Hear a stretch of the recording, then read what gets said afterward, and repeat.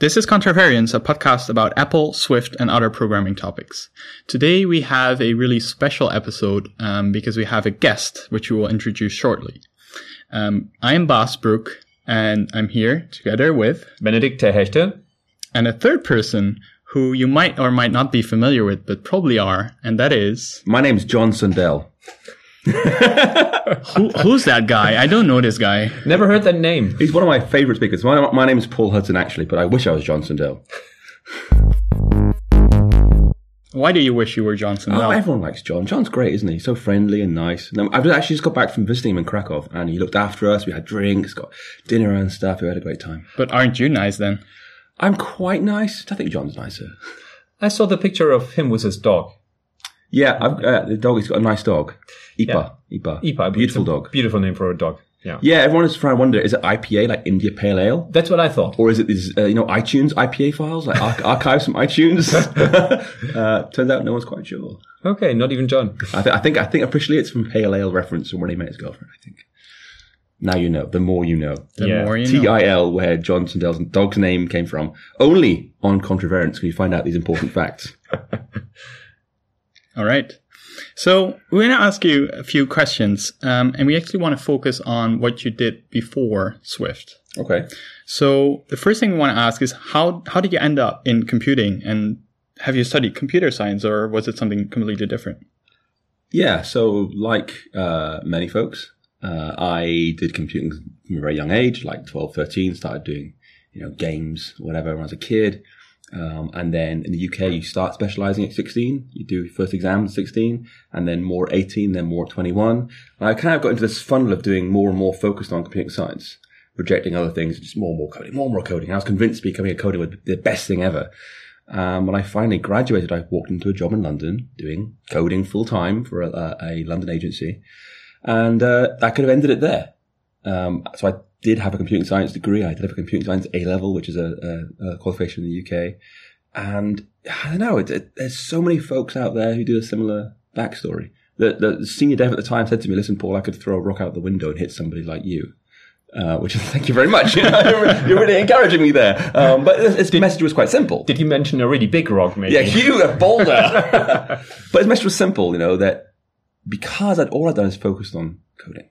And there are so many folks who only focus on coding that nothing made me stand out in any way. So even though I loved it, I realized I was not a beautiful and unique snowflake. I had to do more than just coding. So more than just coding? Being? Yeah. So so my area of coding at the time was Linux based. I used to love doing work with Linux. Linux is still cool. I've got a lot of love for Linux. What specifically? Just out of curiosity, was it C or C++? Java? Crikey, it was all sorts of things. So at the time, it was mostly PHP.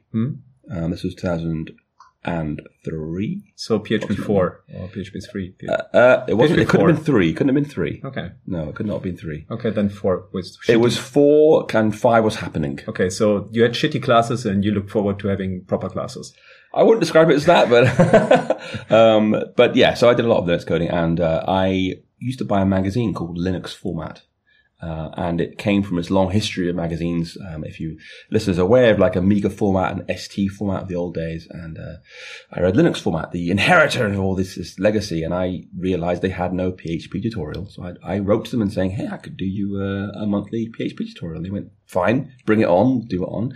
So I started writing a PHP tutorial for this magazine, while working as a full-time coder. And after 8 months or so, they said, listen, we're recruiting someone. Do you want to come and work for us full-time? I asked around, I asked the senior folks. They said it's great fun doing magazine journalism. You spend a lot of time at the pub, relaxing.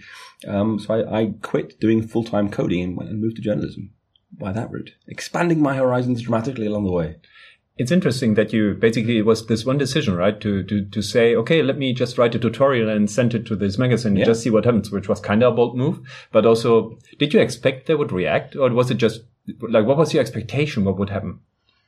I think it's fair to say that everyone who believes they do lots of work is probably accurate, but there's a lot of luck in everything we do, a lot of fortune. And that was one of my lucky breaks. I wrote in, they said, fine, we've got a slot for you, give it a try. No, it's really awesome. Well. Yeah. And I think there's this quote that 90% of success is just showing up. And so for many people, I think also listeners out there, if you dream of doing something, or if you think of doing something, sometimes just do it. Sometimes it's not even much work to do it. Just, going and then trying. Yeah. I'd done a tutorial for Zend as well, the company behind PHP. So they had building a portfolio of writing. So I quit full-time coding and became a journalist for magazines. And it was exactly as I was promised. There was lots of time at the pub and relaxing. It was great fun. Real blast.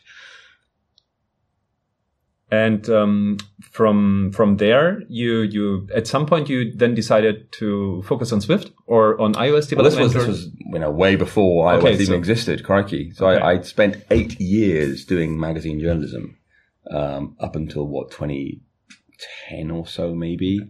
But it's for a coding magazine in a Linux format. Every month I'd do a coding tutorial, whether it was on PHP or C# or something else, Python, who knows what. Because it's what Linux is kind of famous for. There's a platform where you can make anything because it's all open source and all free. So I spent a lot of time traveling the world, interviewing folks. All my geek heroes, I've met all of them. I've interviewed all of them. I've got the chance to be part of the community for a long time. Work in many, many languages and many, many platforms. And the drive to code never goes away. I learned to code at school, university and so forth, and it never ever leaves you. So during that time, I was making Xbox 360 games. I wrote apps for Windows Mobile, and I was the only person, I think, making apps for Windows Mobile, because it's there. I want to hack on it. I had a Windows Mobile phone at the time, and .NET 2.0 was the big cool thing, and I want to hack on this phone. So I did, and it was great fun. I actually released commercial apps for Windows Mobile. On your own as an indie developer? Yeah. Wow. Because my job was a journalist. I was doing editing full time every day, working in the magazine. But go home and I'll be doing, let's do some DirectX, let's do some Python, let's do whatever's going, and there's a whole world of interesting things to hack on. That sounds really cool. Also because they allowed you to release your own stuff on your own. Yeah, it was a magazine company at the time. Yeah. They're a bigger internet presence now, but at the time, internet was irrelevant to them in terms of revenue. So it was all about magazine sales at the time, and it still is to a large extent today. But it meant that when, iPhone OS at the time started happening, I wrote apps for that. I had an iPhone, bought an iPhone, made apps for it, I was making money for that before the company even dreamt of doing it. And then finally they realized that there was money in this. This was around iOS 4. They said, let's invest in an actual app development team. Who's the geekiest person we can find? Paul is on the Linux team. He's made apps already for our iPhone. Let's hire him. So they put me in as the first person in a new team to do iPhone development. Well, iPad development. So, but they didn't do a iPhone, iPad development magazine because it wouldn't fit a Linux magazine, right? Well, they do Mac magazines. They make a magazine called Mac Life. One called Mac I know that one. Yeah. They make sites called like Games Radar and Tech Radar and Creative Block. They make some fairly large products. But development, full-on coding magazine, they have never done because it's such a niche, complicated area. And it's obviously, of course, it's very fragmented. The Venn diagram crossover of who likes Swift and likes Ruby is pretty small, right? So you might get 16 pages a month of interest to you, and you wouldn't pay $5 a month for that. I would probably be interested. Well, maybe. There's an element of procrastination. I'd like to read about this. I'm curious intellectually how it works, but you wouldn't necessarily apply it to your products. Well, there also was Ruby Motion, right? This thing where you could write iOS apps in Ruby and it would compile, but not enough people were interested. Again, the Venn diagrams are so slim. Yeah. It's a rounding error. And so that's around the time iOS 4. Mm-hmm. And then at some point you started writing books. Yeah. How did that came about? Because that feels like related to journalism. Yeah. When did that start? So the company trained me to do writing. Over these 8 years, there were training courses to go on. How to do good news writing, how to do good tutorial writing, how to do good review writing. Day-long courses, 2-day-long, week-long courses to do these things. So the company very kindly invested in me a skill to write things. And it's challenging. I don't think people really realize what it's like when you edit a magazine, when you are the editor of a magazine. Every month you start, it's August, whatever it is, this month's August issue. You've got 132 pages to fill, and you've got this flat plan, like a layout of what the magazine looks like, and it's completely blank. And you, as the editor, have to fill 132 pages by talking to people who can write such and such a thing that you think is topically interesting right now. So you're constantly thinking about what is cool, what's interesting, how to approach it, what you should make cool because no one else knows about it yet, and how to get that down quickly. So it's a challenging job, constantly filling these blank pages with content and obviously doing a lot of writing yourself. So the company very kindly invested in me in lots of training to do better writing. And as a result, I love writing. I did a second degree in literature while I was doing magazine journalism. I thought, I'm enjoying writing so much. I'm going to read more. And, reading more makes you write more in some respects. So when it came time to, when Swift came out, this is iOS 8, iOS 8 when Swift came out. I, of course, started using it straight away because it's like super cool. I wrote an app for it immediately. It shipped on day one for iOS 8. It was a Safari extension to do view source, which no one had done at the time. I was like, yeah, brilliant. That was my market. But I still loved writing. So I've got this thing, it's like the old Steve Jobs quote of, the intersection of technology and liberal arts, where it makes our heart sing, right? And that's the thing. When you've got a passion for coding, that's very interesting, but that's not the destination, right? We don't want to make apps just because it's fun making apps. We want to make apps to solve real problems. What actual problems exist in the world? Is it detecting arrhythmic heartbeats or helping someone learn guitar better or whatever it is? So having that double interest in writing and being able to code at the same time, do the whole jobs thing, put it together, and that sort of sprung out of there. That's awesome. Because you started hacking with Swift pretty early as well. Yeah, so that was Swift 1 when I started doing that. And it proved difficult because 1.2 came out shortly after. So Swift came out, September of whatever year that was, iOS 8 year. 2014. And I shipped, I started hacking with Swift the next January when it's still 1.0. And then, of course, 1.2 happened. And lots of things changed in there, and it's of course evolved since then, which has been a real joy. But I've learned things. I used to make videos. I used to do long, hour and a half videos of my projects. Like, click on this, drag it here, type this, and it became unmaintainable. Because it was just changing too quickly. Because of course 2.0 started doing try catch and guard and defer, all these great new features, and I wanted to include them in the book. And in the book, it's like tap, tap, tap, done. Do a quick diff, update the book. A video. Let's record the whole thing from scratch every single time for 45 hours of videos, 3 times a year. It's not worth it. No amount of money would be worth it for that, quite frankly. So yeah, I just do books nowadays. I learn very quickly. Yeah, it seems like that wouldn't work well with Swift videos. Currently. Or at least depending on how you do the videos. Maybe. Well, yeah, if you split up very carefully. And maybe in an unknown future, in a couple of years, and when the change of Swift slows down, it's easier. The problem, so right now, 4.2, it's an additive release, right? In terms of code breaking changes, Swift does not change much. Fine, there are new things in there, great new things, like the new random systems in there and hash warning, hash errors in there. Love these features, they're brilliant. The problem is no longer Swift the language, it's the Apple overlays. The Apple overlays have changed again. They've inserted these little full stops or periods, it's now UI application dot launch options, and it was just one thing before. It's like a tiny thing, but that breaks the video. And I'm a perfectionist. I don't want to have like a little subtitle saying, don't do this, do this. That's a cheaty way out, quite frankly. I'd be forced to redo the whole video. And life's just too short, quite frankly. We'll see. Yeah, it's hard. I mean, I also had like the same experience, especially working on a library. Where we did a great migration from Swift 2 to Swift 3, which everyone did, and everything broke. But we wanted to make a new API, but we also wanted to make it easy for the user of that framework to upgrade. And I think it does help to a certain extent that we have these fix-its within Xcode. Mm-hmm. But yeah, it doesn't feel good to give a tutorial or to publish code that when somebody, especially someone new, uses it and sees warnings and sees errors. Yeah. It just doesn't feel right. The problem is, and this is a genuine problem I've talked about in one of my talks in NS Spain recently, Swift has changed so much over the last 4 years and continues to change that we're at the point today where between June and September, every single year, people email me saying, I'm just learning Swift, and I've downloaded the Xcode beta and it isn't working. People who have never touched Swift before know it's changing so quickly. They feel obliged to get the beta version so it doesn't change for another 6 months at least. That's what we're doing to people who are just trying to learn Swift. We've done it so many times. We've hurt these people so much. They just feel burned by it. And that makes even more problems because, of course, Xcode tend to be flaky in the early releases and so forth. So it's just a wall of pain for folks learning Swift sometimes. It's a real shame. But do you think there's a way around that? I think ultimately it's got to stop, right?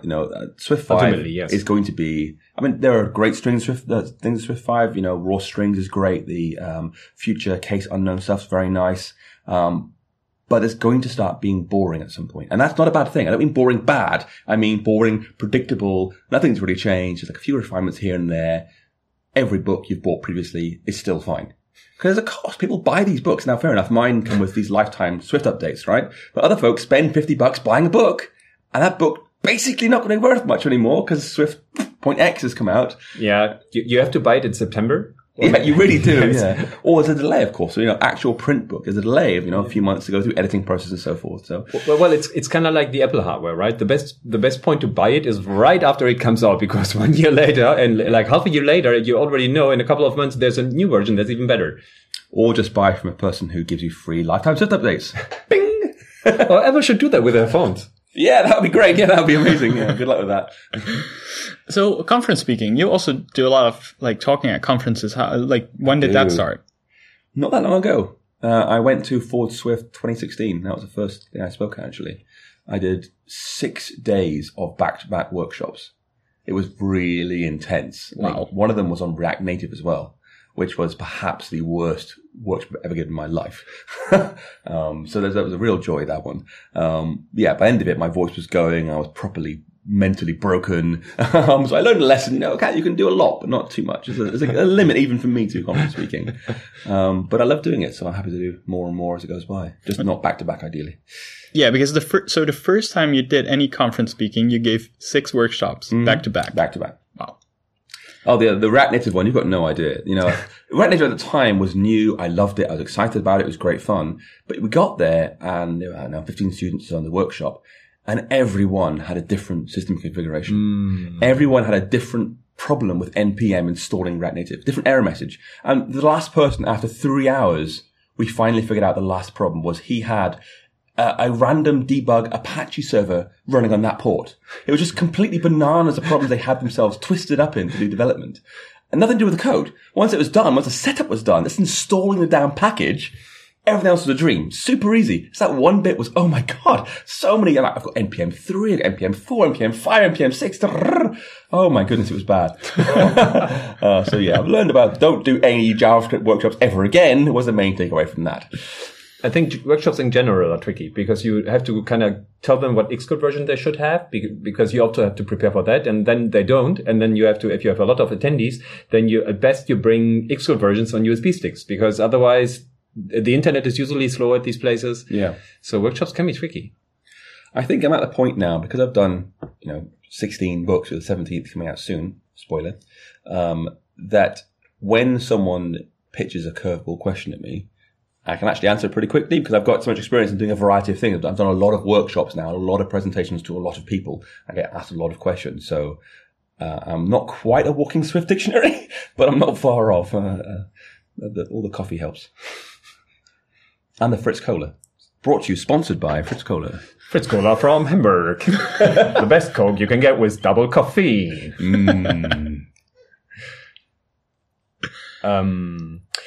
Talking about that, if somebody is like you, doing coding, enjoying coding, and also thinking about maybe moving into a direction where it's more of teaching, writing about it, do you have any tips of what to do, steps to take for somebody who's already developing and feels like he's good at that and he wants to change direction somehow as you did? Yeah, great. No, I encourage it. One of the best things about teaching Swift is that, and it's the same for any presentation, we get on stage to deliver, talk about anything ever, you've got to really know it. You can't go up thinking, I sort of know this. You've got to go up feeling, I 100% know this from every possible angle, because you want to go up and nail the confidence things. So in many respects, teaching Swift is the best way to learn Swift. If you really want to understand the rethrows keyword, for example, or whatever it's talking about, operator overloading, generics, whatever it is, write a book about it, write an article about it, write a few articles about it, because then you will really, really understand it. Because that pressure of hitting post, publish, submit, whatever it is, even tweet, is high. And it makes you really reread and double check and get into it more. So I really encourage folks to do it because you will learn Swift better when you teach Swift. The easiest way to get in, and I told John this about his book. The best thing to do is just take what you've got on a blog and put it into a book. He's doing one. He's announced it, I think, today, volume 1 of Swift by Simdale. And it's just his blog posts. He might edit them up a little bit, but, saying I'm going to write a book, fine, I do that a lot, but most folks don't. It's a daunting task writing a book, or it feels like it. Saying I'm going to write an article, and then another article, and then another article, and then after a year, that's a book. That's much, much easier to do. Anyone can do that. And as long as you feel happy with that initial hump of pressing publish on Medium or whatever blog site you use. When you write an article or a book, and there's a new Swift version, how do you figure out what's wrong in your article or your book? Do you read it again, or do you have like some sort of tool that tries to get the code out and compile it? This is really challenging, and this is something I'm sure that Baz faces a lot too.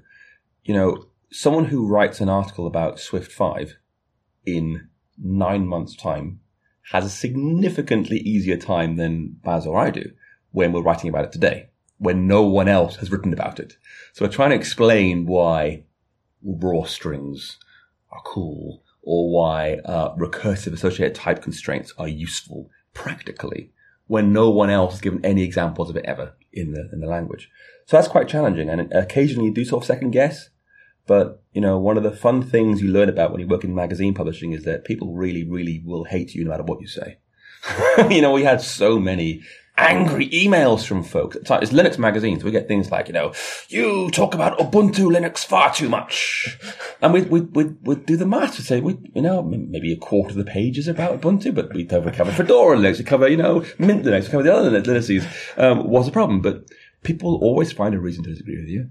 And that's fine. Leave them to go over there. Haters going to hate, right? That's Taylor Swift nailed that one pretty cleanly. So get over it. If you get mails like that, do you just ignore it? I think it's important that we all define ourselves by what actions we take. But sometimes I define myself by the actions I don't take. Some of the hate mail I get, particularly, one thing I do, and this might annoy some of your listeners, but I do it a fair amount, is I talk on Twitter a lot about diversity, the need to have a more diverse range of coders in our community and diverse range of speakers in our community. This is very important to me. And I get a lot of hate mail about that. People do not like me. I should stay in my lane. I want to talk about Swift. And actually, in some respects, getting that kind of email, that kind of response, tells me I'm doing something right. Exactly. I am hitting a nerve. Absolutely. If I was getting nothing back, then I'm just sort of in the middle somewhere, like a meh. So I'd rather get something back. People were angry about something, so that means I'm doing something right. I'm in the right direction. Yeah, and then you also see that if people are aggrieved about it in any way, you touch a point with them. Yeah, and hopefully they start thinking, maybe, because they listen to you, they seem to enjoy what you have to say. So maybe you can make them listen a bit, rethink a bit. That's all I can do. And I don't think I'm not in a particularly strong position in the community. I'm not diverse myself. I'm a married white guy in his, late 30s. But whatever influence I do have, I want to use. And I think I'm trying. That's really cool. And that's for me something I like about conferences as well, where you see the community come together, and it's everyone. Often, like, you see that many people from all around, like wherever we are, like different countries, different people, women, like all of them. While oftentimes in some companies, it's harder to see that diversity, and it's super cool to see that like come together. Yeah, I know there are some companies in Hamburg who've got sort of dev teams of about 30 people, and they're all male. Yeah, which is really hard to imagine. Yeah, it's really weird. It's actually multiple companies in Hamburg are set up like that. Right. Maybe there are no female developers in Hamburg. I don't know. Well, it's statistically improbable. Let's put it that way. Yeah. But to be fair, this is something that Natasha does extraordinarily well. And when I speak to conferences, and I do, they invite me personally, Paul, come and speak here. And that's when I know I have my chance. I can look at the speaker list and say, this speaker list isn't good enough. You've got to try harder. And it gives me that platform to make a difference. But they'll often say things like, we have an anonymous call for papers, or, these small things, or we reach out to developers around the time for paper submission and so forth. And Natasha doesn't do that. She builds the network of people she trusts over the whole year building up towards that final conference actually happening. It's not like, 6 weeks beforehand, could you come and speak at my event? She builds that confidence, builds that trust, and builds a network ahead of time. And unsurprisingly, she has an amazingly diverse range of speakers. The most diverse anywhere, it's remarkable what she does, and it's a real benefit to our community. And there are some, there's one I'm speaking at in November where I've been having very forthright words with about the speaker selection, and they have agreed to change, and they have invited people I've recommended, and that's really good to see. But it's a shame we have to keep on saying these basic things, like you've just got the least diverse range of speakers. Please try harder. You haven't tried very hard there, I always find it hard because I have a huge, I look up to conference organizers because it's a huge task. Mm-hmm. And I do think that we're getting there when it comes to diversity, but I think that having to talk about it and having to remind them, it might not be the best feeling, but I think I won't want to blame the conference organizers directly, but I would love to see it better. And I think us talking about it and talking with those conference organizers, giving them feedback, I think if that's the best thing we can do right now, that's at least a good thing forward. They're certainly aware they should do better, I think, and consistently raising the issue helps. And I think, it's the same with companies, where I think it's also not an issue of, hey, there are none. They are there. If there are none, then you are the one that's doing something wrong. Yeah, definitely. Yeah. So I would say this was a great episode. Thanks again to Paul Hudson for coming in and for a special guest on Contravariance. All right. Thank you for listening. See you next time. Bye.